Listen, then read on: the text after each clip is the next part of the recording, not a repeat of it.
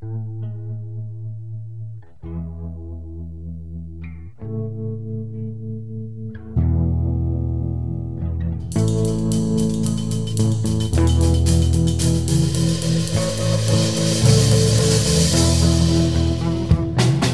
there, welcome to Motorcycles and Misfits, coming to you live from the formerly rainy, now sunny, crappy Santa Cruz. It's overcast now, so a lot of people in the studio tonight.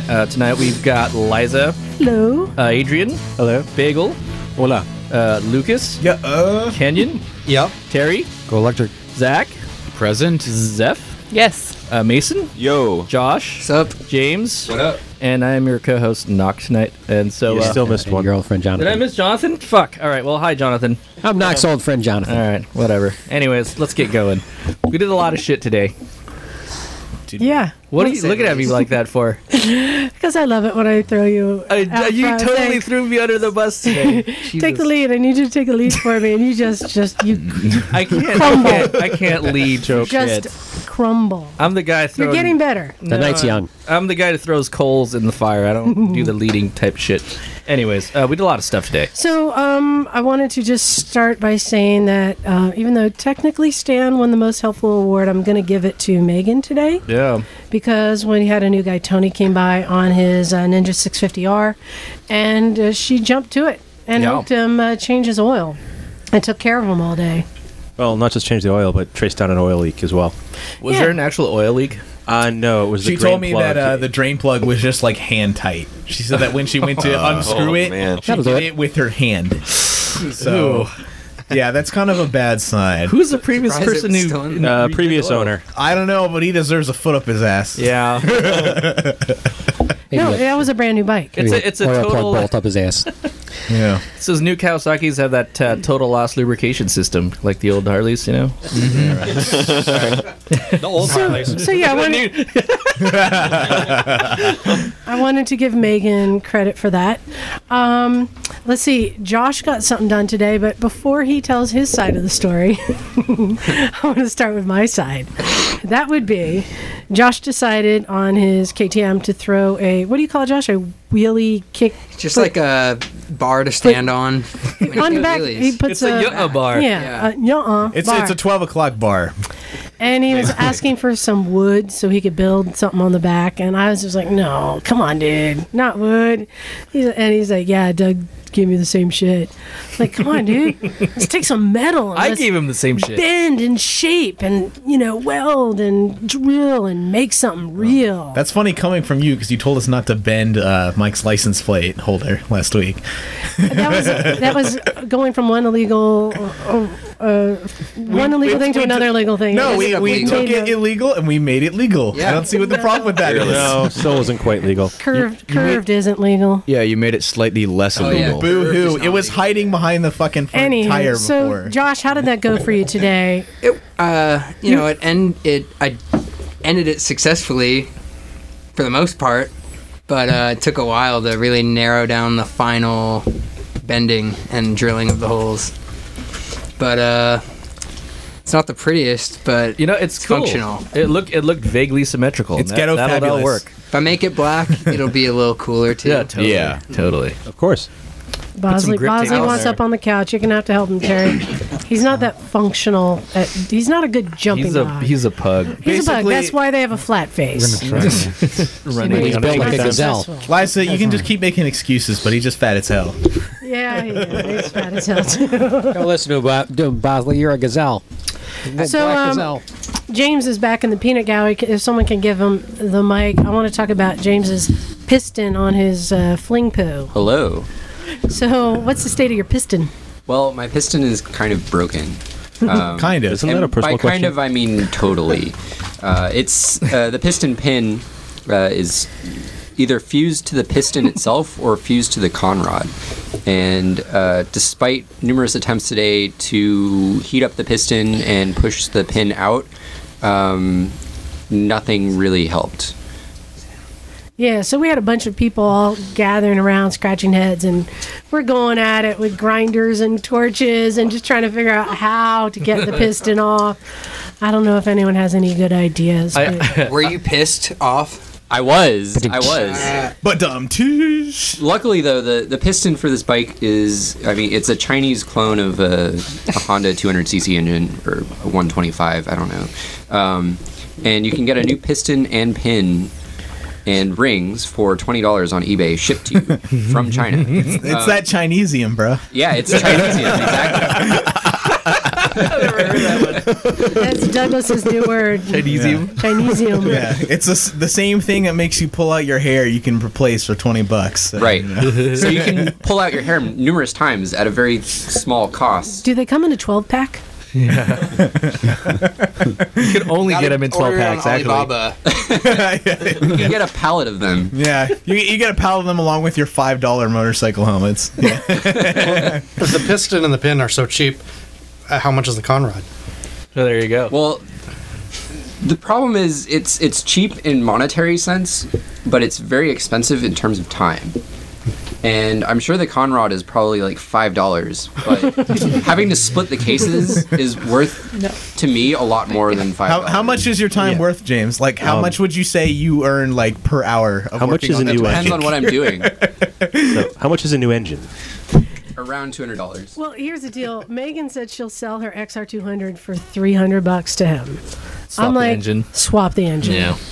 Take it. I'm considering this, but the problem is I've only put in about $100 into the bike. And I'm wondering what I can actually sell it for if I do this. You were planning on selling it? I want to sell it because I might be moving, so... Dude, if you get it running, you can sell it for a lot more than $100, man. I would I'd say even the worst value personally, but that's just me. Even the worst Right. bike You gotta in the remember the source of world the metal. that still runs, I say would probably sell for about $500. Even a katana. Even a katana. Oh, it's like the bike's made Nah, of dude, broken if you're glass. selling a katana, like you'd pay them just to get rid of it. I did get a free katana one time. Oh, speaking Nobody of gets a free which, I saw katana. I used They to have a always cost katana money. until I left my garage open, and then I had 3.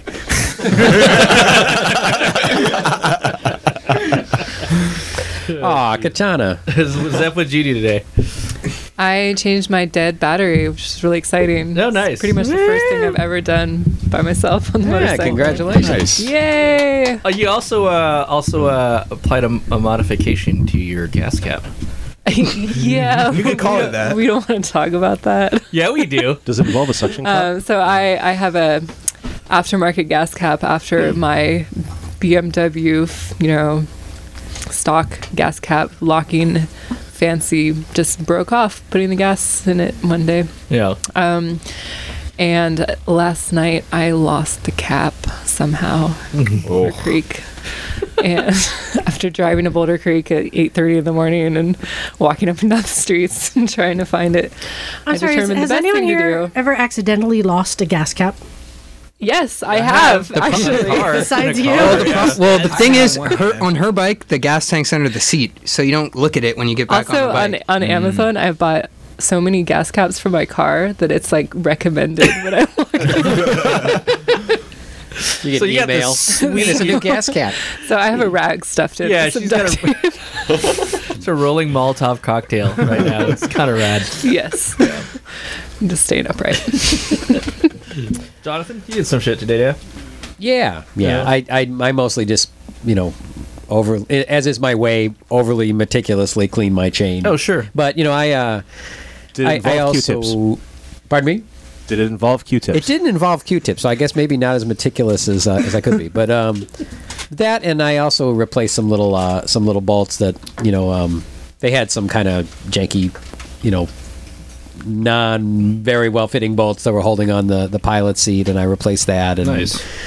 found a really nice little piece to replace this sort of brass bushing thing that was supposed to have been in there that Liza turned me on to. And I also got a nice lecture, and that's not the least bit sarcastic. From who? From Stan. Oh, okay, good. I got a terrific lecture about batteries and battery history and battery technology and how full of quantum info, physics man. works and everything else. But Oh, really? and I'm not being the least bit sarcastic. I love talking to that guy. He's a wellspring of knowledge. Yeah. So, in less than 3 guy. minutes, Mason, what did you do today? I polished my rear brake piston and put on new brake pads. Nice. Yeah. Cool. Oh, yeah. Somebody found a pin for brake pads out in the parking lot. Was that yours, Mason? No, it was not. I don't know where it went anyway, so it's too bad. Too late now. Check your rear brake system before anybody Somebody's leaves pads are tonight. Check your rear everybody. brake. Yeah. Check your rear brake privilege. Yes. So I wanted to take a moment to do my Craigslist rant / praise.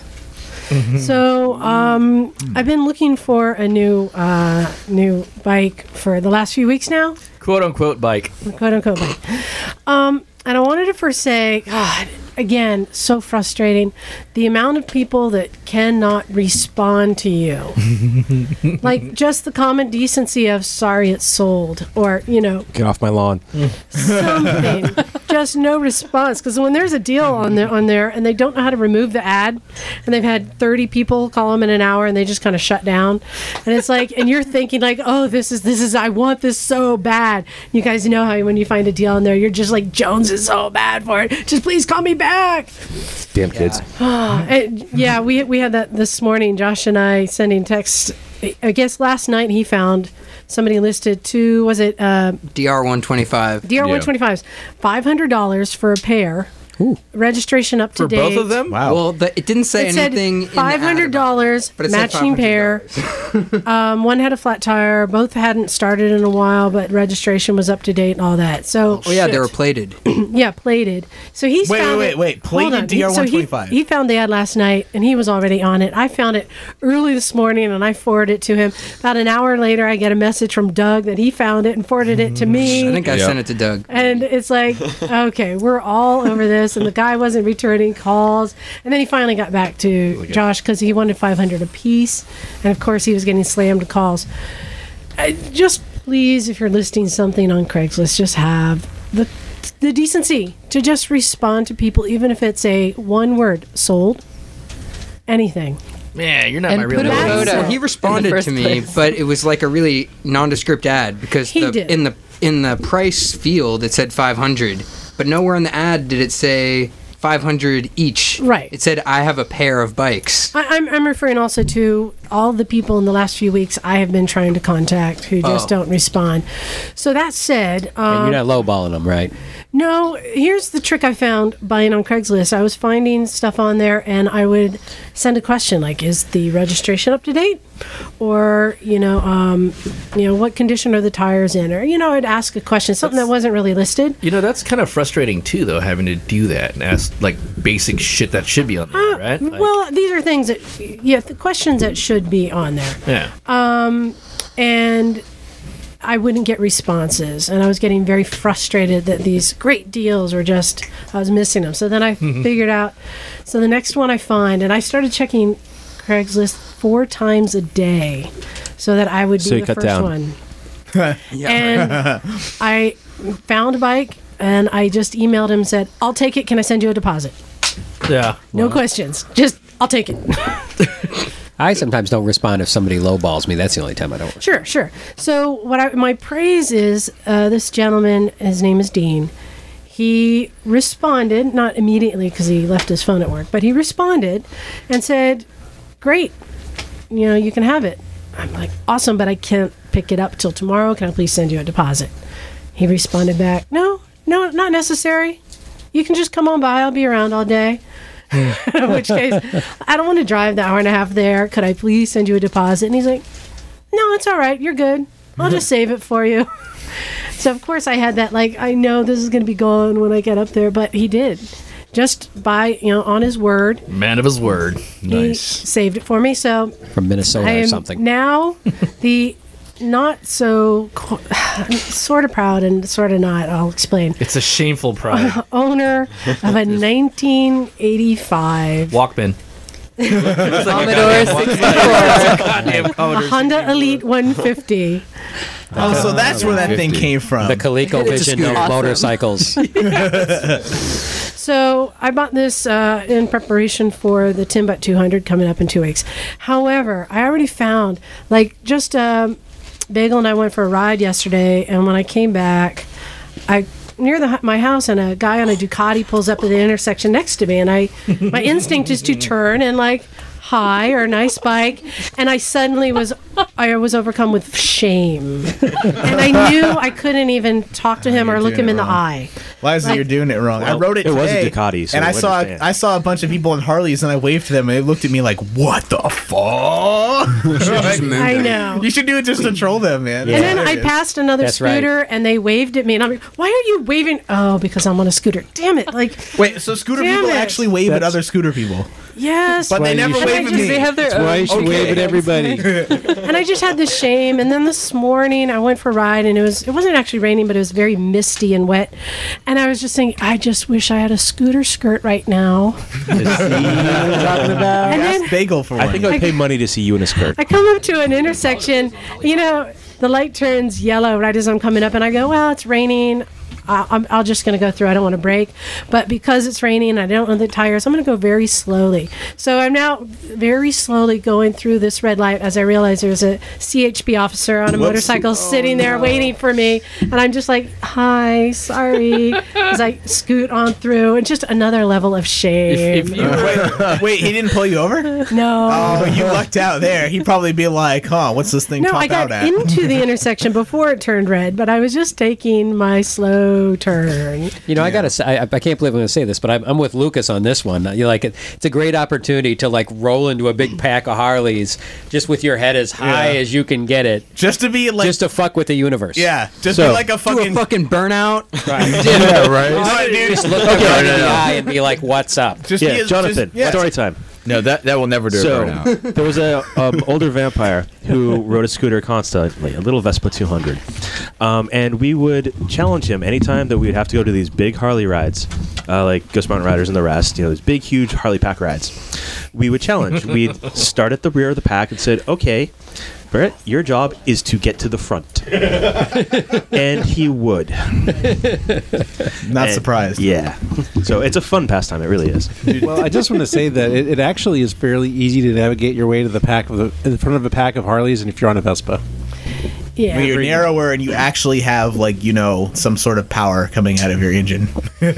I just want to say, I feel like this is a deserved penance yeah, it is. for all the shit I've given scooter riders, and I feel like, okay, I'm treating it like I'm an undercover journalist experiencing life on the other side.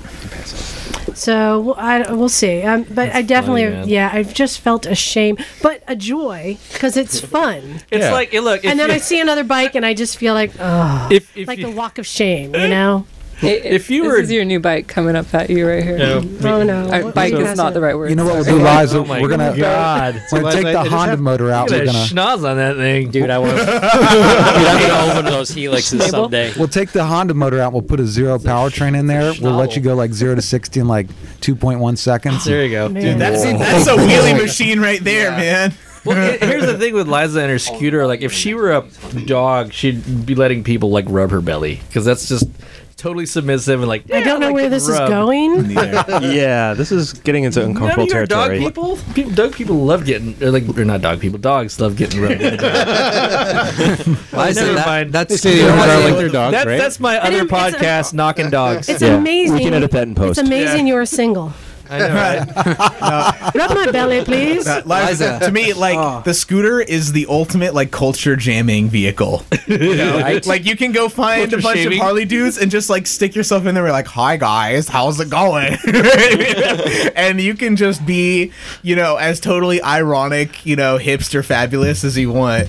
And it's still fucking funny, and they're fun to ride too. So. Well, I was telling Bagel yesterday, I said, here's the problem. I mean, it's interesting, this whole hierarchy just within the scooter world. A lot of motorcyclists won't wave at scooters, and we don't discern the difference between a Bergman or a Vespa 250, which are quite capable scooters, and the little, people flip-flop wearing Riva riders.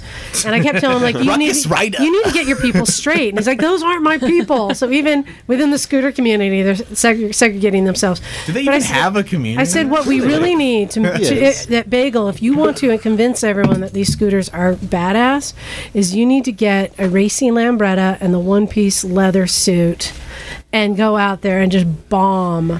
Just bomb. That is a badass looking racing scooter. She's just stuffed Highway 9 riders coming out of corners. Yeah, right. That's not that hard though. Like just because you can pass people on 9 is like being the fastest guy in the Special Olympics, dude. And that's a problem, Bagel. You ride the piss out of your scooter and you pass everyone, but you wear a skirt, so it kind of cancels it out. You know, it just makes it more hilarious. What's wrong with wearing skirts? Is it a leather skirt with knee pads on it? No. You need to put like some pucks on your scooter skirt, bro. be like slide around a little knee too dragging much. that scooter skirt. I had this funny moment. I had a Vino 125 scooter for a while. I had this funny moment kind of like this when I was in Chicago. I was kind of taking this long ride down State Street, which is like, a stoplight every 30 feet, Chicago. And I did the whole thing right next to this dude with like the big Vulcan 1600 with the straight pipes. Vulcans are 1500 or whatever it was. But like, so this guy's sitting there with like the, like leather bandana on because we don't have a helmet law. He was wearing his pirate gear? Yeah. No. He was a pirate. No. He was a pirate that walked out of a bondage club. And it's like every time the light would change, he was like, la, la, la, la, la, la, la, la. He'd go up to the next light, and here I'd come like, right next to him, all the way down the street, like, la, la, la, la, la, la, la. Hey, that's how I feel all the time, everywhere I go. So let's get right into our big event this weekend, though, that we all did. So yesterday we did a recycle day up at Zero Motorcycles. We've been talking about this for a while, and thank you, Kenyon and Terry, for both helping to kind of thanks, man. That get was this awesome. set up. Ah, so fun. So we had a big crowd, about 30 people up there. And we were there with Jeff and Brian, who had some demo bikes and gave us a tour of the facility. Though, Kenyon, we really tried to get to your cubicle and leave you a lot of little notes with Post-its, but they wouldn't let us. Mostly just leave Sydney you messaged me. mostly pictures of dicks. And We had a whole Santa Cruz whole way. bag of dildos went darn. to waste. You guys are just walking HR violations. Yeah. So let's I don't work here. So, Kenyon, we had you in here before talking about racing with Zeros, and we know that you work for Zero. Now you can tell us a little more exactly what you do. You're an engineer? So I'm the director of electrical engineering at Zero Okay, Motorcycles. is my that sounds complicated. You sounds like a head motherfucker in charge in there somewhere. Of electricity. Yeah, that's pretty cool. So I was the first It's a big electrical baller engineer shot that caller. Zero hired. Yeah. And I built the electrical engineering team from there. So Cool. kind of everybody that works on electronics there was brought in by me. Right on. Big So you baller assembled the shot crew. caller. That was like this is my team, my crew. Like, Yep. right on. And you've been there how long? Almost 7 years. Wow. So that was before they were good. Yeah. So yeah, you say like He's the reason they are good. Yes. Yes, exactly. You've seen a lot of changes, yeah, throughout that whole process in the 7 years, or Oh yeah. I mean, we're hand assembling a couple motorcycles the day that I started, so wow. we've come a long way since then. wow. Now, let's just get to Terry. Can you tell us again what model bikes we were riding? Yeah, we were riding a 2015 SR and the 2015 FX. We had two of each. Yes, and there was a DS there that I was drooling over, but we didn't get to ride. Yeah, apparently there were two other guys from media that were scheduled, and they took those bikes and took off, and so that sort of shortened the amount of bikes we had to have everybody ride. But we did all right. We had some excitement, and we'll talk about that in a bit. But Yeah. Oh yeah, Ken, you haven't heard this one yet. So we're riding. One is a sport bike, and one would be we call it like the hooligan bike. It was sort of designed for the military, but it turns out to be a great bike for just around town. It's the only model that has batteries that go in and out. You can take them out. So if you go to like a Hollister, you could bring extra batteries with you, ride it for an hour or so, pop batteries out, pop them back in, and keep going. And basically, it looks like a dirt bike, but it's street legal. Yep. As opposed to the dual sport, which I believe is on the same body as, Same chassis as the S and SR. Yeah. but with the higher front fender and the different tires and I guess slightly different suspension, Right. taller forks and stuff. So that was just a tweak. The DS, this one is more of a dirt bike, but street legal. So this is an opportunity for us to go around the room and people to give their opinions of the bikes that they rode. I'll start by saying I actually rode both of them. I rode the and tell me again. So we're talking about the SR and the FX. So the red one that was sort of a sport bike, street tires. That's the SR, and then Right. the black bike with the cool looking front headlights. That's the FX. Cool. So I started out on the FX. Really liked it. Very nimble. The one thing, and I know that Zero is making a point that people know this, and I think everyone here will agree. It's about the power. I mean, woo, it's exhilarating. Power delivery. Power delivery. It's a fun bike. I mean, they all were. It's about getting one that feels right for you. I really like that taller bike, a little bit softer suspension. I felt like I liked the seat. It's like a butt hugger. You know, hugger. It does. It's like Did it set you in an uncomfortable place? No, it's a very comfortable place. And the other thing I was surprised with is that on the bigger gas bikes, because we went off and did the twisties in the hill, and I find that you have to do input to the handlebars to really go into the curves, and I found that I was barely doing input at the handlebars, and it was just responding to hip control and going really easy into the corners. So it was a very light touch on the hands, and I was able to really comfortably, I just wanted to go faster and faster and faster, because the other thing that's so nice with that, I guess you don't really call it a transmission, I mean, it's so smooth going in and then out of a turn and not having to shift or deal with a regular transmission. There's no lag either. No lag whatsoever. It's like ride-by-wire what it wishes it could be, you know what I mean? To me, it felt like what a race bike would feel like. Just everything you want, when you want it, go. Which just made the whole riding experience a lot smoother. So I started on that, really liked it, and then I switched with Stan and I got on to the SR. I didn't like that as much, which is funny because Stan preferred the SR and didn't like the FX. The SR was a bit stiffer suspension and a little bit narrower handlebars, so I had to do a little more upper body input into it. Really nice bike. I could commute on something like that. It's totally comfortable. But I really like the other one. Was just it lit my fire under me a little bit more, you know. I wanted to do bad things. Oh yeah, the FX is a hooligan bike. You take that thing completely. So let's go to Bagel. Yes. What did you ride? What'd you think? I rode the SR, which is the sport bike sort of version, and I was very impressed. It rode very well. I went through all three modes: the Eco, Custom, and Sport. The Sport is a very big kick in the pants. It performs admirably. Had a lot of fun with it. The acceleration is phenomenal. The handling was great. Very comfortable ride. Lots of road feel. You get lots of input back from the bike. I was very impressed, and half the time I spent going through my head how I can fit the drivetrain into one of my scooters. Yes. All right, and Knock, what'd you think? I rode the dual sport one. What was it? The FX? FX. What's with the nervous laughter? I went on an unled ride. I just took it off. Who wants to ride it next? Me, and I took off. And Wait, so you didn't ride with me? No. Oh, that's right. Jeff found other batteries, and they got another bike. Okay. So I got this bike that was 85% charged or whatever. It was near full. And I managed to go on Bean Creek Road, which is like a highly technical, narrow, couple of elevation change type, super technical kind of a road. And it was great because I didn't have to think about shifting gears. And all I thought about was just modulating throttle inputs. And it was just tons of road feel. That's what I liked about electric bikes in general, is just tons of road feel. It's just maybe the drivetrain noise, figuratively and literally, and then the rubber in the road. Were you riding in sport mode or? I was in sport mode. Okay. I did eco for a little bit until I got to the road, pulled over, and switched it to sport mode. So just to clarify, the eco mode gives you guys would explain, it's a little, not as much juice?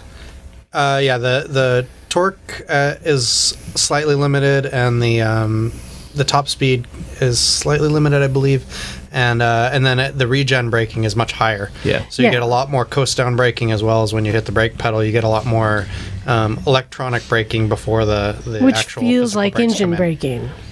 Yeah. Well, there was this mode called Custom. I didn't know what that was. I'd imagine somebody had programmed that into asshole mode. I didn't try it out. But yeah, I got an unled test ride, and I was able to ride and putz around on that thing the way I wanted to. Here's a question for you. How does it compare to your XR? It's, you know what? Because after I got off that bike, I got on the XR. It's just, like I said, quiet. It's just a lot less noise in terms of things that distract you, vibrations and don't forget, there's no rotating mass either. there's no I mean it's still visceral. It's just a different kind of visceral. What about power and handling? Handling was great. Power was good. It's not as fuck you as my XR because I got that thing geared a little on the low side, but it was a fun bike. You could definitely goon on it. I didn't attempt to do a wheelie too much,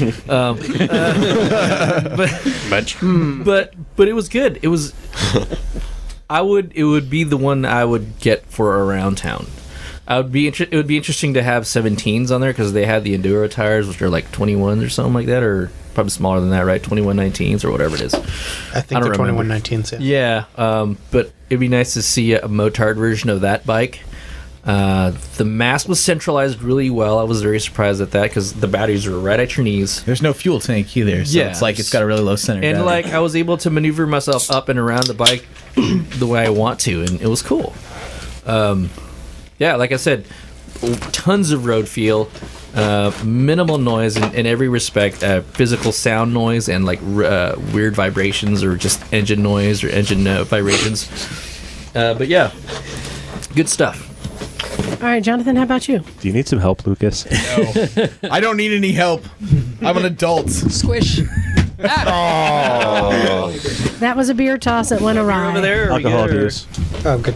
Lucas, when We you're got tossing plenty of beers, shit beer. aim at the forehead. That's how you know they'll catch it. Yeah.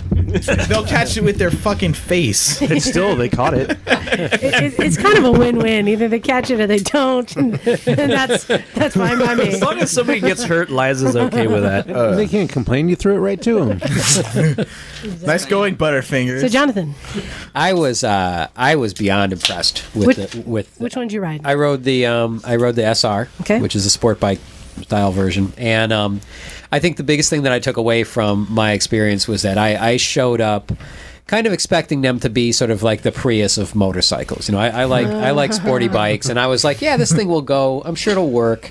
But you know, it's not. This ain't no Chinese scooter here. Yeah, it's not going to be a bona fide motorcycle, you know. And I got to say, like, I currently ride an 01 SV650, and at the end of the day, when I got back on my bike, I was like, how is this thing so heavy and slow after riding the SR? Like, it was just, you know, it just like so light, like, you know, just terrific handling. Like, how light is it actually, though? Unbelievable acceleration. It actually is only 6 pounds lighter than my bike, but really, to your point from earlier, the lack of gas tank makes it seem a lot lighter. Because from all of what I've heard about electric bikes is that the batteries take up so much weight. You know, a lot of the electric bikes that are supposed to compete with liter bikes or liter plus bikes, you know, weighed like 500 plus pounds. No, you know, these are 600 threesome, pounds. aren't they, Kenyon?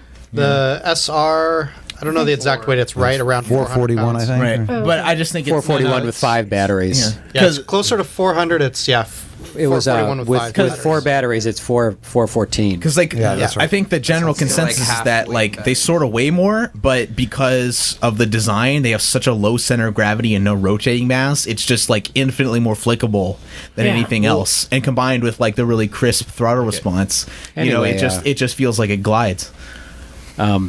Anyway, yeah, Ride it. terrific handling, like, you know, way more acceleration than I'm ever going to use. Probably, I just, I was beyond impressed. If I had the money, I don't quite have the cheddar for one, but like, I'm already scheming about, you know, how I can make that happen. So I had a fantastic time. I just, you know, I don't think I stopped smiling for like 30 minutes after I stepped off the bike. It's certainly a good time. So fun. Oh my God. Keep in mind, in 2 years, a little over 2 years of riding, I paid for my entire zero with what I saved in gas and oil changes. So You got like some giant fairing thing on your bike, though. Well, from what I originally paid for the bike, though, you know, but I do a lot of riding. Yeah. But so if you say you don't have the money now, but you got to think like, is that ever a reason that you would never buy a house because you don't have the money to buy a house? Yeah, I think you sold it as like you pay for your fuel costs. Yeah, that's what I was about to jump in. Yeah, you pay for your fuel pay for your maintenance. gas up front. Yeah. That's right. That's it.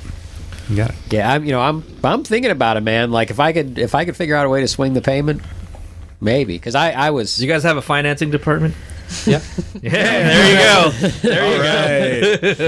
All right, Yeah. Zach, Let's sign this man up. what did you ride? I rode the SR. I'd ridden it also before Terry's SR. Yeah, I rode the same bike that Zach did too. Yeah, I would have liked to ride the FX, but by the time that it got around to me, they're out of batteries.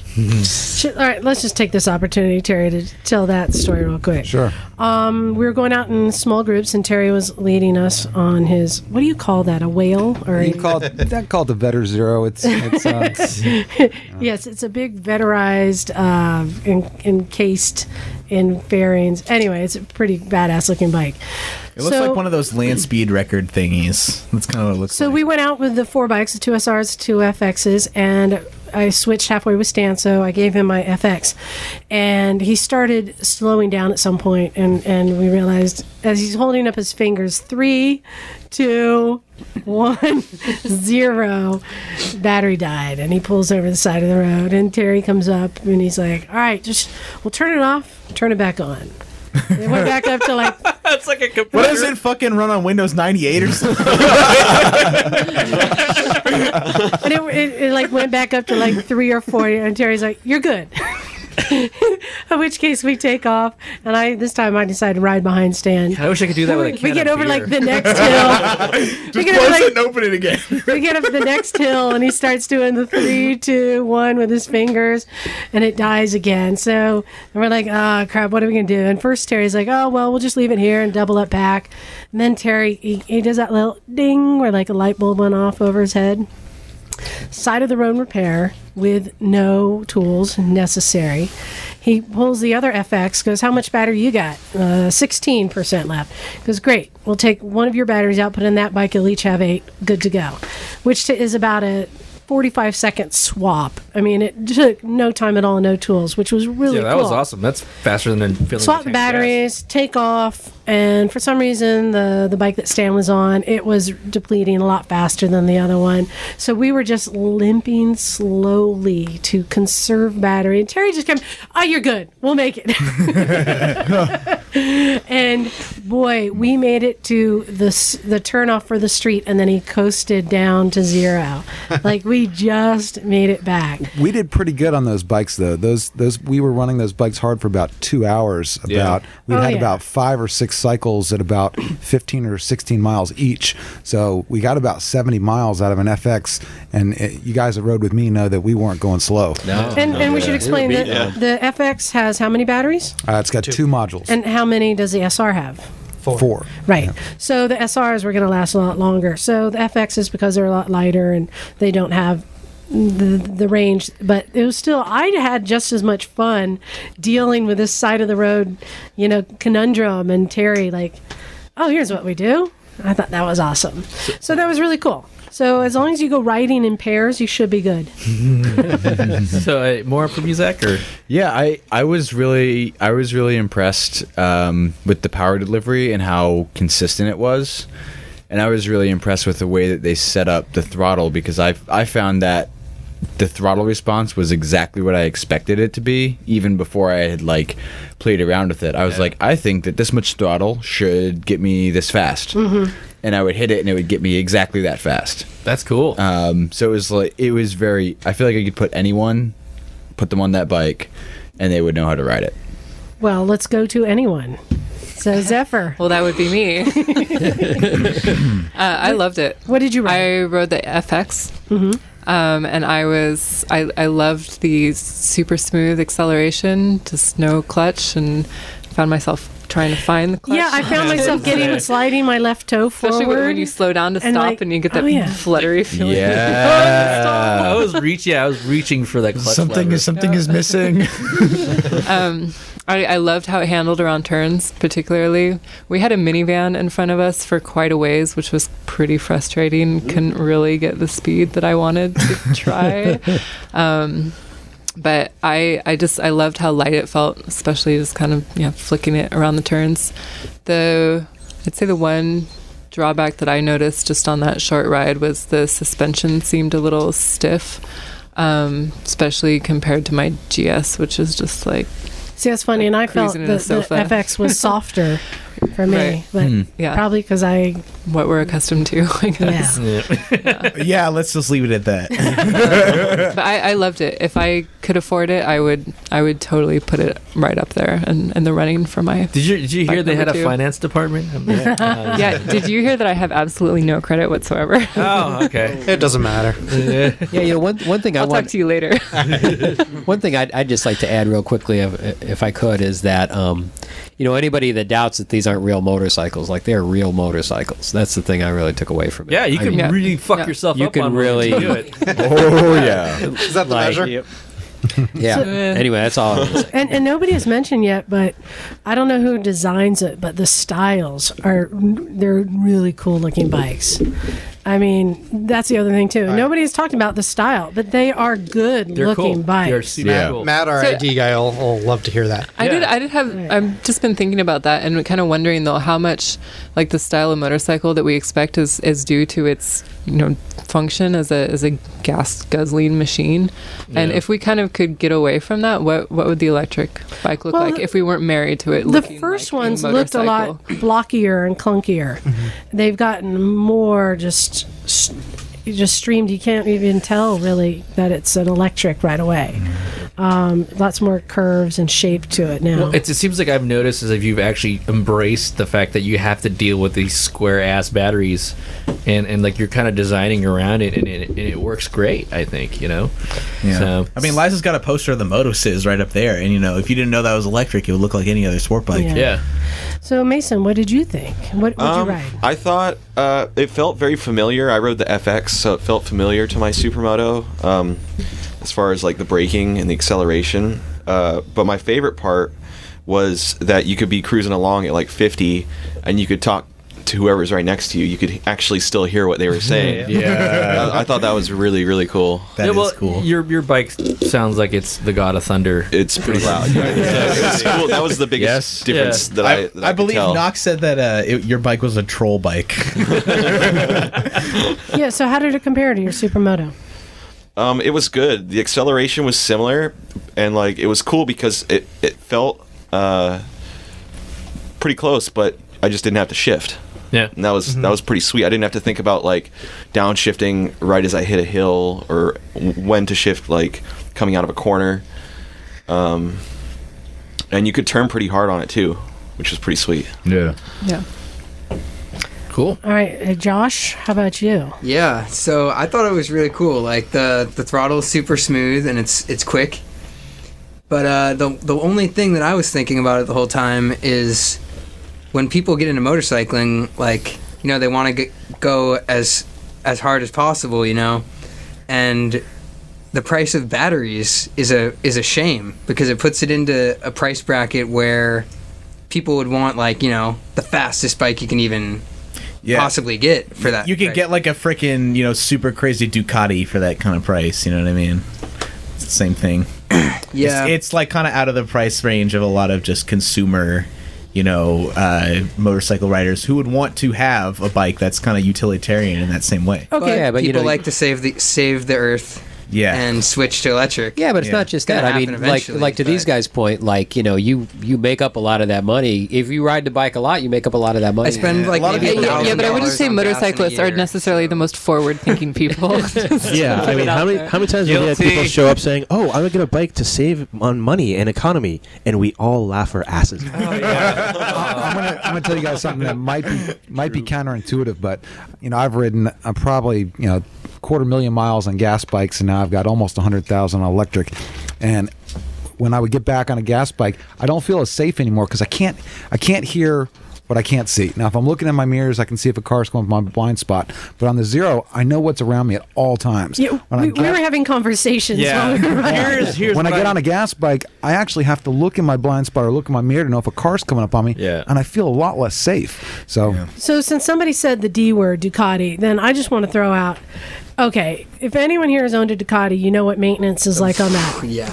So my boyfriend owns two That's true, Ducatis, yeah. and he has probably spent almost as much on the maintenance. So of dollar the for bikes. dollar, you can't even compare because the Zero maintenance it's got to be so minimal. It's like a what? Like a it's brake brushless pads electric motor? and It's got like 8 what is it? parts I think total. every 20,000 Yeah. I miles mean- we recommend replacing the belt. Yeah. Yeah. And brake fluid. That's about So- it. You're gonna Brake you're gonna fluid, put yeah. mechanics out of business, man. I mean, like that's everything you need to do, and you can do all that yourself, in just an hour or two. Not if people stack them. Yeah. If you I'm stack talking it, about you gotta maintenance, replace just not as much like- anyways though. So.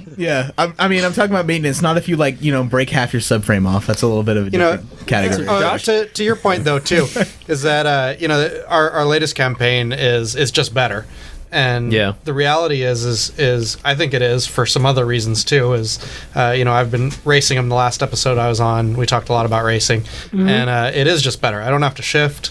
I don't have to think about my braking points. I just all I got to do is get off the brakes, lay it into the corner, and get back on the gas. The racing became such a more serene experience to me. I could go so much harder than I could on a gas bike because I had less. to Which think model do you race? about. The SR. Okay. So it's like idiot proof, It's the fact that it's simpler, kind of frees up a lot of headspace for you to be able to, focus on, your line, your, acceleration point, braking point, and everything like that. Oh yeah, Strategy with other and riders. all that feel that you were talking about too is you get so much more track feel. I can take it right up to where I'm just sliding and spinning, and I feel comfortable knowing that it's going to hook It's back pretty up. predictable. I have this hypothesis that if at one point where the electric race bikes will be on par with electric internal combustion engine bikes. Oh, wait, They'll kick on their ass par? eventually. dude. Eventually, They're gonna far exceed. everything. They already are, dude. The fucking Okay, just shut up a second. Killed at Here, let me Pikes tell you Peak. So routinely beating them. Yes, let's just say they're on par in terms of racing at the same track. I think electric bikes will be faster because you are not concentrating on downshifting. You're concentrating on your apex and your line and braking. Essentially, you have a component that's missing, which is the vibration and all that extra noise. I mean, you think about the suspension guys will be able to tune the suspension way better because you don't have drivetrain noise and all that business. So I've always less said of it anyways. I like riding like twins and singles because you can feel the motorcycle underneath you and you can really know what's going on with the motorcycle. But it's Now I realize that's just white noise. yeah. I can't hear the road. And so on the Zero, you can actually, you hear the road through the tires, which is interesting, but also you can just feel everything. And with that noise gone, you're more aware, I think, of everything around you. It's a completely different relationship with the road. Yeah. And speaking of racing, like, So if you're going fast enough, a green blur is still a green blur. Yeah, exactly. But one of the other great things about electric motor is that if you're racing, stuff like flat spots can really be a big hindrance to you. But the electric motor doesn't have flat spots, and it has its torque curve is like a straight line, so it doesn't matter how fast you're going, you're always going to have that torque right there when you want it. I think one of the coolest things is you realize when you're on an electric motorcycle is intersections are actually really quiet. Like even on a motorcycle, sometimes I'll just shut my bike off because it overheats and got a long light, and it's really fucking quiet out here. Yeah, and yeah. Well, you don't have to think about all those things like overheating. Right, exactly. Did I put coolant in my bike? Yeah, exactly. So, and then James, you rode the FX. Yeah, I rode the FX and I really liked it. The way that I see it is it being kind of like the perfect city bike in the sense that you want something that will go fast and maneuver through traffic well, but still is light and maneuverable. Yeah, and you can run over pedestrians with it and take sidewalks. Yeah, and you can go on the sidewalk if you want, that kind of thing. And I really like the FX primarily because, this is the case with any Zero, the linear power delivery. If you're in traffic and you want to take off from a light and then go around a few cars and then maybe you'll need to come to a stop, it's really nice on an electric motorcycle because you don't have to think about shifting and you don't have to prepare for all of these, and it's always right there. It's always right there. Right. Yeah. Depending on your engine configuration, you could have power up high, down low, and so it could end up being disadvantageous. But on the electric bike, you just turn the throttle and it goes. I believe. And also with the FX's removable batteries, if you're, I can see it being really useful for short commutes in a city because you can go back home and swap out batteries, let your other batteries charge overnight, and you'll always be able to have power. Well, okay, so that brings up since we did everyone's test rides, I kind of wanted to talk about. Now we can get all the stupid questions out for Kenyon and Terry. Oh, that's my cue, isn't it? Yeah. So the first obvious thing is people say, "Oh, well, I'll just buy an extra battery." How much does an extra battery cost? I'm not the marketing guy. It's $2,500, I believe, for a module. For a module, yeah. Right. That sounds about right. But you know what's a lot less expensive is a $500 Delta Q charger, and you keep it at your work, and then when you park your bike in the city, you pop the battery out and just take it on the elevator up to your desk and plug it in all day. Oh, that was going to be my question. So- Can you charge off a 120? Yep. That's Yes. how they charge. It takes longer though in a 120. So they come No. out the door. They come ready to would be charge wrong. out of a regular outlet. So what is the expense to add the charger like you have, Terry, that you can use? Well, so right now Big chargers. the off-board chargers are called Delta Q chargers. They're the little yellow box, and you probably saw them on the production line when you got your tour. But you can buy one of those, and you can either keep it at home or you can keep it at work on your desk. And with the FX, you can just pop the module out. There's a little adapter you'll plug into it, and you can charge it. And then when you're ready to go home at the end of the day, you don't have to worry about bringing an extension cord to the bike if you can't I park see. somewhere. But you can do that too. What's the charge time per cell or per battery? Each module is 2.8 kilowatt hours, Okay. and the charger's charged at about 1 kilowatt. The onboard for the FF650, so it would take about 2.5 to 3 hours. That's not bad, man. yeah. What kind of pretty battery good. is this? Is this like a nickel metal hydride, lithium polymer? Nickel manganese cobalt oxide. Wow, fancy stuff. So basically, because I was saying, well, why don't you just throw saddlebags on so you can have optional extra batteries? But that's going to be $5,000 extra just for 2 extra batteries. And 80 more Well, pounds. So Yeah. I'm guessing that's why you guys aren't doing that at zero, because it's not cost effective. Yeah, it's not. And actually, to kind of come back, I got a question for all of you that are Okay. here. So one of the models is having these modules around on like a lease program. What would you think if you drove to work and it wasn't your battery, you were always relied on having a battery, but it wouldn't be yours because you're just leasing. You just grab a new battery, throw it in the bike. Would that Kind of be- like the propane tank system. Yeah, exactly. Great, Wow. actually. Yeah. That actually sounds really cool. Yeah. You can fill up faster than someone putting gas in a gas tank. Yeah. Yeah. It'd be the 30 seconds to pull it out, slam a new one in. And it's always there too. You don't have to worry about it. Yes and no. I mean, how much does a battery weigh? They're about 45 pounds roughly. So, It's not bad. Zephyr, would that be easy for you to pull out a 45-pound battery and pop a new one in? You doubt me, Yeah, Liza? Zephyr looks built, dude. She can do it. Please. She works in a bar. She's good. Yeah. Yeah. Yeah, no, that is a cool concept that I hadn't even considered. The one thing I hear everyone talk about is it's too expensive and it's not enough range. That's what you've always been up against, but both of those things keep getting, the gap gets narrower and narrower and narrower Yeah. every year. I feel like people aren't forward thinking enough to realize that will get smaller and smaller. Yeah, as It's well all as people on the talk battery about technology. Yeah, It's people all talk about battery range and oh my god, I don't have the range. I don't have the range.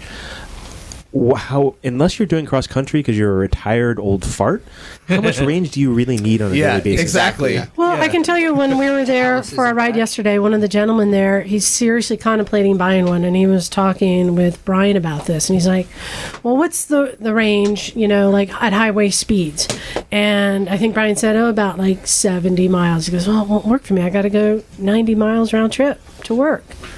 Of which I'm like, dude, why can't you charge it at work? Yeah. Well, actually, that's one of the wisdoms I've heard about electric vehicles. And please, Terry and Kenyon, debunk this one if you want. Is that you shouldn't purchase an electric vehicle unless you can. The range is your commute and back. That's just a Tesla owner at work was saying that. Oh yeah, the range.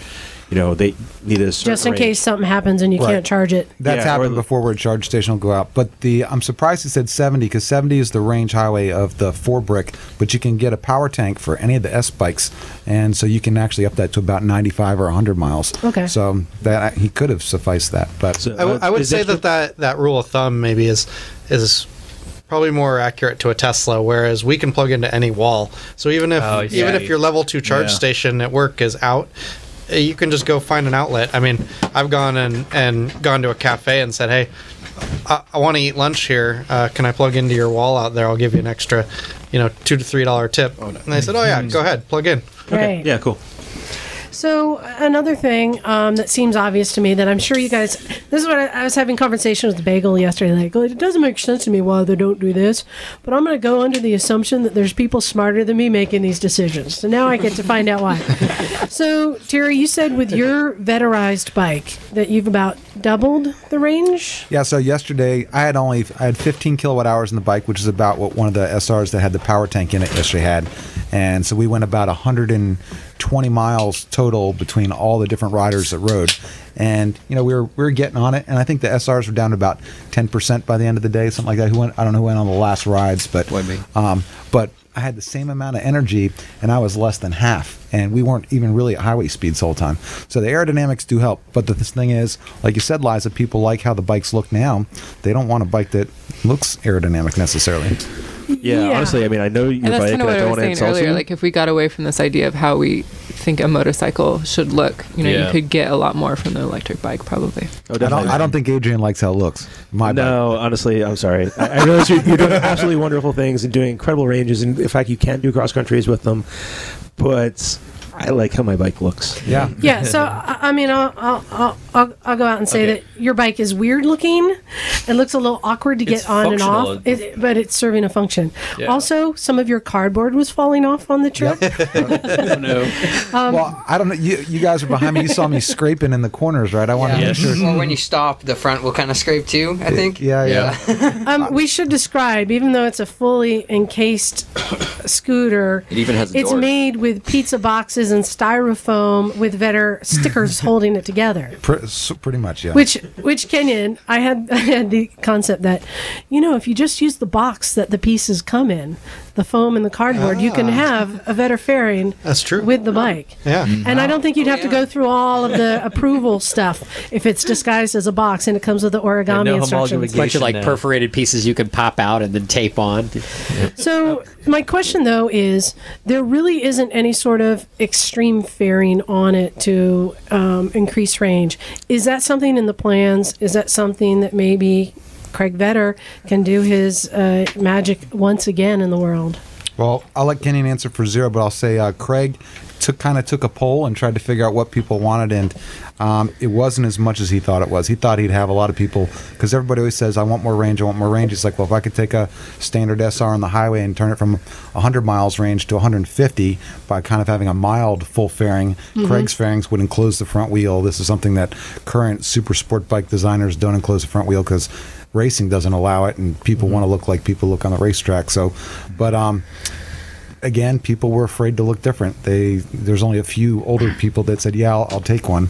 So Craig was hoping to get at least 25 or 50 people to want to order one before he was going to invest a couple, $10,000 making molds. And I did want to clarify, even though you do actually have like poster board and styrofoam on your bike, that's because it's still being mocked up for maximum efficiency. I change it all the time. Right. So I want to clarify, it's not just a janky piece of crap. It's science. It's a work in progress. Well, when we get what we know works well for science, for touring. Isn't that what science is? Actually, a guy in Hollister, Mike Corbin's already making Craig's molds now, and he's making them professional. Mike Corbin makes molds for the Can-Am Spyder, the Harley Davidson, the Honda Goldwing. Right. So these things will start looking good eventually, but we got to figure out what the right shape is and figure out what people want to look like. So Kenyon, fairings, is that something that you guys have talked about? Well, as a company, we look at all these kind of different things, and what it comes down to the way it is now, and the reason we don't have a full fairing is looking at the market demographics, and who we're selling to. That said, a lot of fairings are done as aftermarket parts anyways, like what Vetter's doing, right? Or other fairing companies come out with stuff. It's pretty trivial actually to make something. So I think as a few more get out there, you're going to probably see an aftermarket company come out with a full fairing that you could just mount on there. Right. Lucas, you had something you want to say? I did. This is something that actually really interests me because it seems like Zero's going in a completely different direction, even in terms of electric bikes. If I can count on, my hand, the number of electric bike companies I can think of right now, what comes to mind is, Bramo, Anartica, they got the new electric Harley, they got, the Lightning bike, and they have the Mission bike. Yeah. And what I'm generally seeing in terms of electric bikes is that they are performance oriented. So I can imagine that at some point, the people who make all those bikes decided that, well, we'll never beat them on the range, so we might as well beat them on the performance. But it seems that the philosophy coming out of Zero is that you're, at the very least, kind of trying to find like an optimal but an optimal thing between the two of, having like good range and good, like economic availability. It's a good around town bike, but also being fun and interesting to ride. I rode one of the older RSs when you brought it around here, and I thought that was great. But how would you say that your philosophy, kind of differs from all the other electric bike manufacturers in terms that, like, they are, 100% concerned with, like, absolutely whipping, the internal combustion engine? Real quick, you said the Lightning, the Mission, the Harley Livewire, and the Energic Ego. If you take those 4 companies, how many bikes total from all those companies do you think they've sold so far? I have no idea. And you can count all 4 of those companies combined. You can count the number of bikes they've sold on 2 hands. Really? Yes. Well, so Zero sold thousands of motorcycles. So what you're saying is that this is why we have him here, by the way. Right. Oh yeah, you're supposed to be the dumb question guy, right? That's not a dumb question. That is a very good question. So to kind of come back around on that though, and that's interesting. But speaking from Zero, we want competition out there. We want another company to be selling thousands of bikes because it validates the industry. We want them out there. Brahmo is kind of similar in thought to us in that we're trying to make a bike that everybody rides. We're trying to make a bike that somebody can take on their commute to work every day. Brahmo hasn't been nearly as successful as you guys, though. Like, what would you say that you guys are doing better than Brahmo? Well, I think a couple things. One, I think we're a little bit quicker to the market, and we've Better put a price bike point. out. Yeah, all the way through with price point really being a concern for us. Yeah. So though they're not the like Lightning that's $35,000-$40,000. Yeah. They're still a little bit pricier than us. I got one for you. Yeah. Was it just this year that you guys had the upgrades with the like Showa forks and who's doing the brakes now? J1, yeah. So you were finally got to be a big enough company that you could get some better components on your bikes. I'm guessing that they're not able to do that yet. That's the kind of stuff that you'd find on like any Japanese super sport. So I don't know if you guys tried it. You can squeeze the brake handle all the way, come to a stop like that. Every bike this year has ABS on it and Pirelli tires. Right. Yeah, that's the other. what We made the jump. We put ABS on there. I think the higher end Brahmo comes with Öhlins because they went and spent the money, but you pay the money for it when you go to buy it there. So this year Showa came in and said, "Hey, we'll talk to you. You guys are doing the right thing here." So you guys are concerned with putting motorcycles in the hands of everybody who would be interested in getting an electric bike. Yeah. This is actually kind of my question goes to this. It's like you have the hard task of actually creating a culture shift in terms of transportation. I mean, like we don't have an electric vehicle culture yet. No. It's still combustion Tell engines. that to the Prius owners. I'm saying it's happening, gas but burners. They put those gas are in their hybrids. cars. Yeah, They still fill we up. don't have that. We're they're at the tip of the spear in terms of doing this kind of stuff, and it seems like rather daunting. I mean, I don't know if you guys ever see it in those terms. I mean, you guys are just selling electric motorcycles, but you're trying to create a culture shift, and that's what it seems like to me, anyways. So. I mean, and that's why we're trying to do so many test rides like the one you guys did. Is we're trying to get people on bikes because you can't know what it's like until you get it and drive it. That's it. All you got to do is ride it. Yeah. That's what I would say to any motorcyclist. You Max, just got to ride it. Down in LA around West Hollywood, there's a group, the Hollywood Electrics group, and they basically meet up and they go ride just a group just like these guys, and they're all electric. And they had an article done about them recently, and the headline was "Electric Motorcycle Gangs, You'll Never Hear Them Coming." That's great. That sounds pretty tongue in cheek. That's how computers got started. There's a bunch of dudes in their basements, putting diodes together. And now look at where we are now. Yeah, same thing with electronic music. It was a bunch of computer nerds who didn't even know what they were doing. All these guys can meet at somebody's apartment complex at 6 a.m. on a Sunday morning to go ride up the coast, but they don't wake up all the neighbors when they all fire up to take off. I like stealth mode, man. I've embraced my inner silent hooligan. I actually have another question. Crap! Now it's starting to. All right. Do you have anything to say? No. Okay. Guys, I was wondering if while he thinks of his question, I think all of us kind of got the skinny on the range, but I wonder for the benefit of the listeners if you just talk about the actual numbers of the ranges of the bikes. Sure. Well, because we've been talking so much about it, but I don't think we ever mentioned the top of the line bike with the power tank, the S and the SR, will do 185 miles in city commuting, and it's about half that at 70. It's a little higher than that at 55. And then, Kenny, if you want to talk about the FX a little. Yeah, I mean, so the FX is basically. So what he's talking about with the power tank, that's basically a 5-module bike.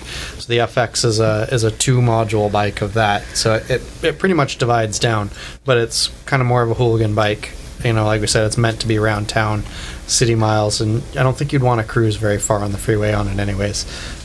But I don't have the FX numbers off the top of my head. I think it's about 70. I think in the city, and it's hard to do that because you like to get on the throttle and get up. Right. But if you were doing highway, I'd say somewhere around 35 to 40 miles. You don't want to push it too much further than that. So we did that ride. We did almost 70 miles yesterday, and we did a fair amount of highway. And I think whoever was riding it on that 5th or 6th ride, we did run one of them out. And that's the one with just the 2 battery pack versus the 5 battery. And so I think we went almost 70 or 80 miles on that before we actually ran it down to nothing. So and the big 5-module one you said is a $185 around town and about half that on the highway. Yeah, it would be hard to do a full 185 miles. I think. Commuting wise, because most of us, if we've got to commute somewhere, we usually take a 5-mile beeline to the freeway and jump on the freeway. So realistic wise, if you got one of those, you could get 100 miles. The guy that said he commuted 90 miles a day, it would actually work for him. He could actually charge it at work, but one day if he couldn't charge at work, all you have to do if you want to conserve range, you just drop your, say there's one day the circuit breaker blew where he had it plugged in, and all of a sudden he comes out and he didn't get anything back. Yeah. You can still get back. You just drive a little slower that one day. The slower you go from 70 or 80 miles an hour, your range will improve. So, and you can see it on the app, and you can also see it on the dash.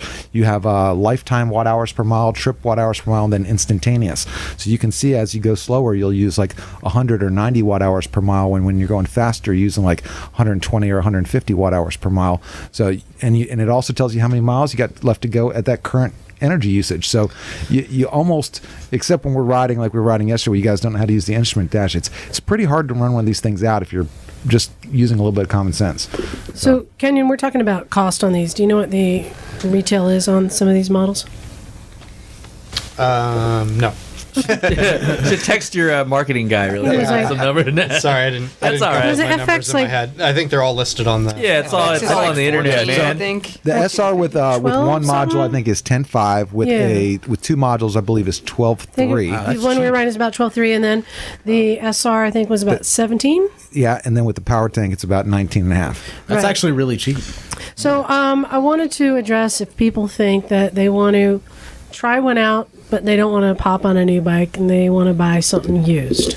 Dealers. So, Kenyon, you advised us last time to watch out for the older bikes. The technology wasn't there yet, and those are people just looking to be on the cutting edge and have something new and fun before anyone else does. Never be an early adopter. And so the best advice I got from you and from Brian, I believe, was don't buy anything pre-2013. Since 2013, new components are compatible, right? Yeah, right. So I want to use as an example, there's an ad on our local Craigslist right now for a 2010 Zero S Electric, great condition, needs battery, $4,500. So we've already established how much a new battery would cost, but new batteries won't be compatible with this, right? No, you'd have to get an old battery, same year. Where are you going to find an old battery? You're going to have to find a crashed 2010 bike that still has good battery, I guess. Or call the factory. Or do they call you to ask why a 2010 battery has died already? Would they call us? Yeah, would they call you? Should we give them your extension number? No. Okay. No, they'll talk to customer service who might be able to hook them up. The other thing in this ad, the tip off is great bike, well cared for. Battery needs to be looked at by the dealer and fixed or replaced. Also, maybe some back fees. maybe 1 or 2 back fees.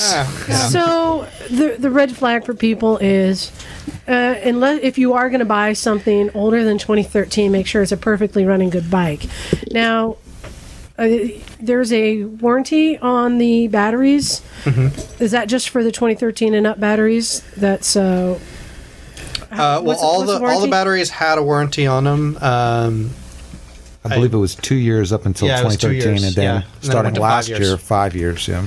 Yeah, so last year, 5 years. So I think this would be one of those cases where you really shouldn't start with a used bike. You're better to buy a new bike. Yeah. You make your money back from not buying gas. This is what I advise. If you're a pretty hands-on tinkering guy, you know a little bit about electronics, especially if you're an electrical engineer, you could probably feel comfortable making your own battery pack for 2010 or 2011. But if you don't know anything about that kind of stuff, my bike's a 2012, but I would probably still say go for a 2013 and up. The voltages are all the same. If you buy extra quick chargers or something like that, they'll be compatible if you ever trade up. Everything has just gotten better year after year.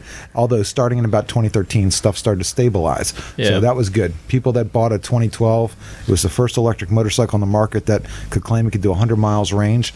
And then the very next year, people were kind of got their feelings hurt because it's like, wow, the 2013 higher voltage, it's got more power. So then, you just spent $12,000 on a bike, and your bike just took a $4,000 depreciation hit overnight. But what we're not seeing that anymore. The bikes are pretty much stabilizing. So, it's safe to say, hey, I can invest in a new motorcycle, get a payment plan on it that I'm actually saving more in gas per month than my payment is. It's basically a free bike, and I'm not going to take a depreciation hit when I sell it.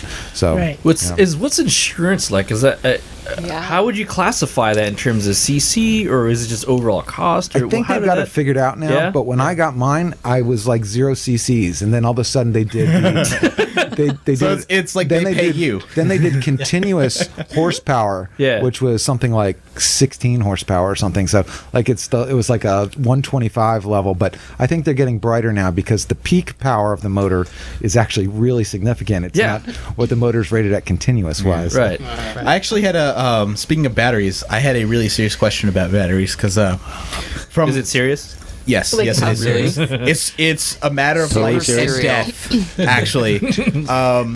What I want to know is that from all the research I've been done, I mean, I have like a huge boner for electric bikes right now, right? Like, doesn't look like it.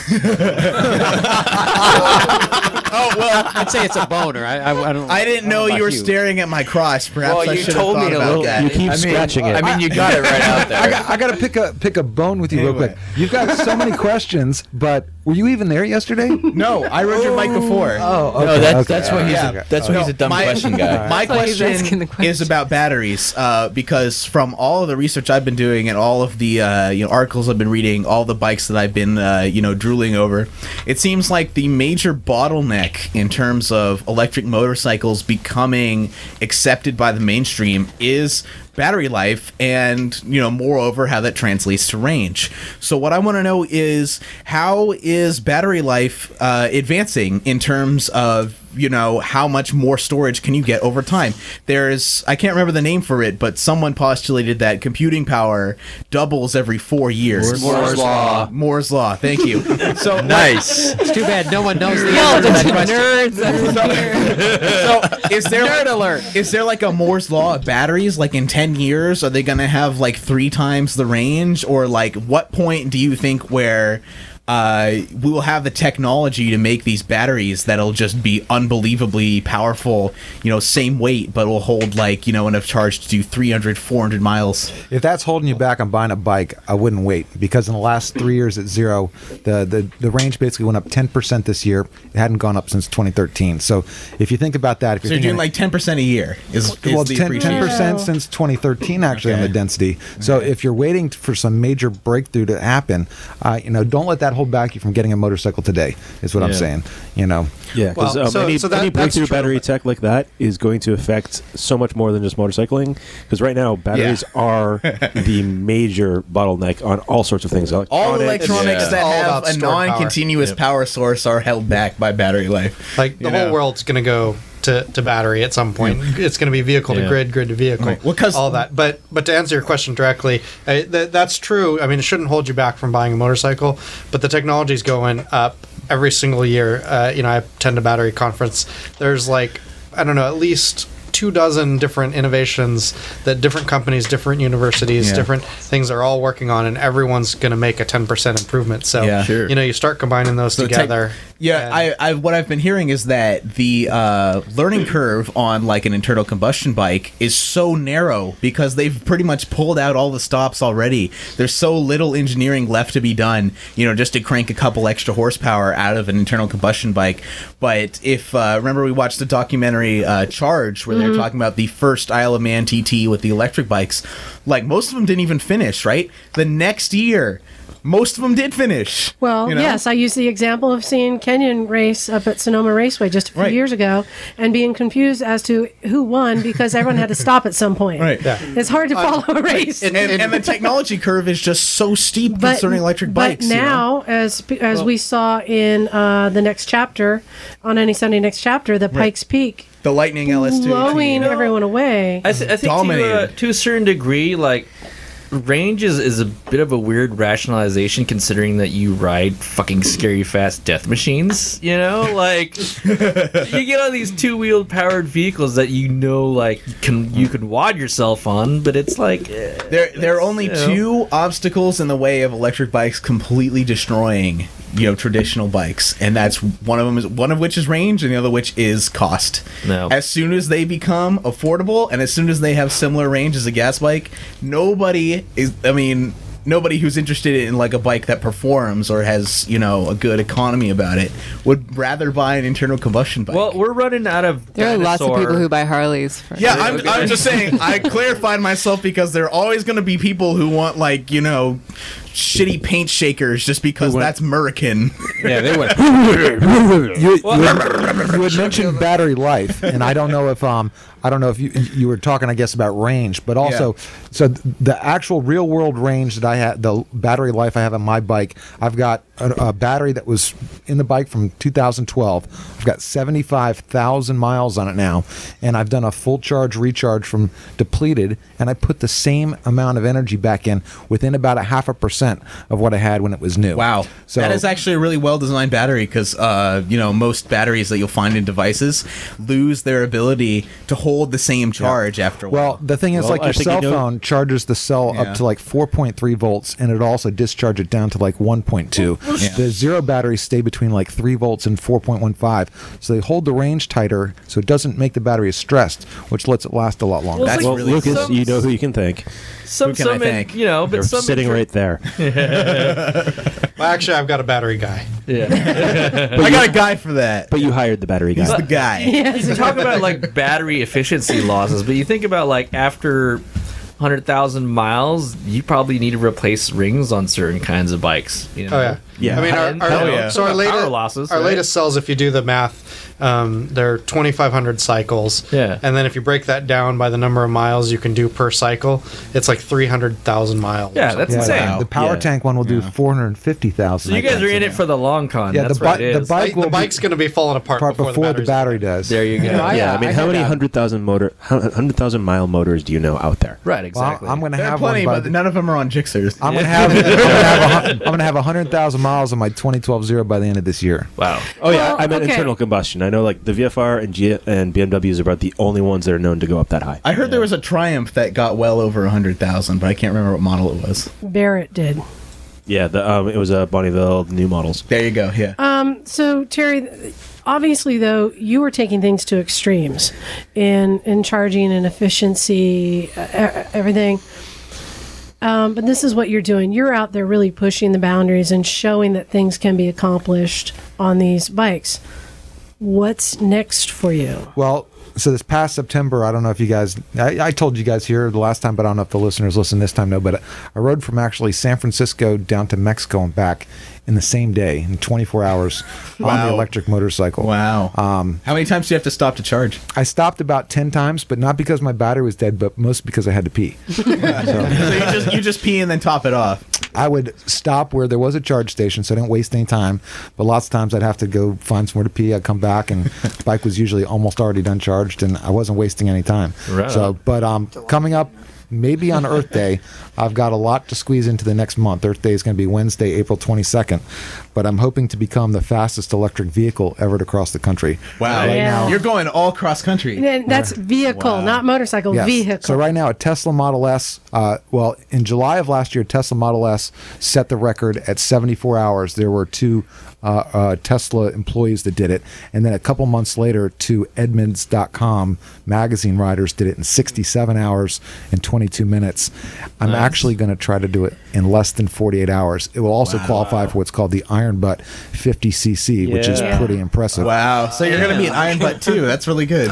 And you're doing it solo. Yeah. Yeah, so I don't get to trade off with a rider and sleep like the Tesla guys did. So, so we'll see. I have a lot to do between now and then, but I'm going to work on one record or another. But I'd really like to show up in LA on Earth Day doing this because my buddy Harlan Flagg from Hollywood Electrics, we're going to try to make a big media event out of it. So we'll see. Nice. Yeah, good luck to you, man. Yeah, absolutely. Well, cool. I just want to, summarize and say that these bikes are really cool. Thank you again for helping us do this and to see how they're being, manufactured. And if people want to see what we saw, our pictures are on the Recycle page. So, Doc, can you tell people how to find that, where to reach us? You could find us on Facebook at Recycle Motorcycle Garage. Or is that what it is? Yeah. Recycle Santa Cruz. Recycle Santa Cruz. Okay. You can email us at recyclemotorcyclegarage@gmail.com. Find us on Facebook at Recycle Garage. Recycle Santa Cruz. Okay. Santa Whatever. Cruz, yeah. And then you fucking throw me under the bus. I'm like 4 beers deep, man. This is fucked up. Just go listen. That's not under the bus. That's under the bus. Backing up, going again, backing up, going again. Everyone That's listening, beer just truck. go listen to the last episode and then skip to the end. Just real quick, One less. you guys got to go ride the motorcycles. If anybody else wants to go ride, you don't have to come to the factory. You can go to your local dealer. Yeah. and they'll hook We you up. don't want Test drive. people in your factory. That's anyways. what I was going to say. If you go to zeromotorcycles.com in the upper left, you'll see Find a Dealer. There'll be a map, and you can find out where your closest dealer to you is and go test ride one. Right. But I wanted to say that I think that they're really cool bikes. I love that here in our area of California that we have so much happening and that this is the future that's happening. I'm pretty sure that everyone in this room, we're not ready to buy one yet. It's still fitting sort of a niche of people who are riding that range and can afford it.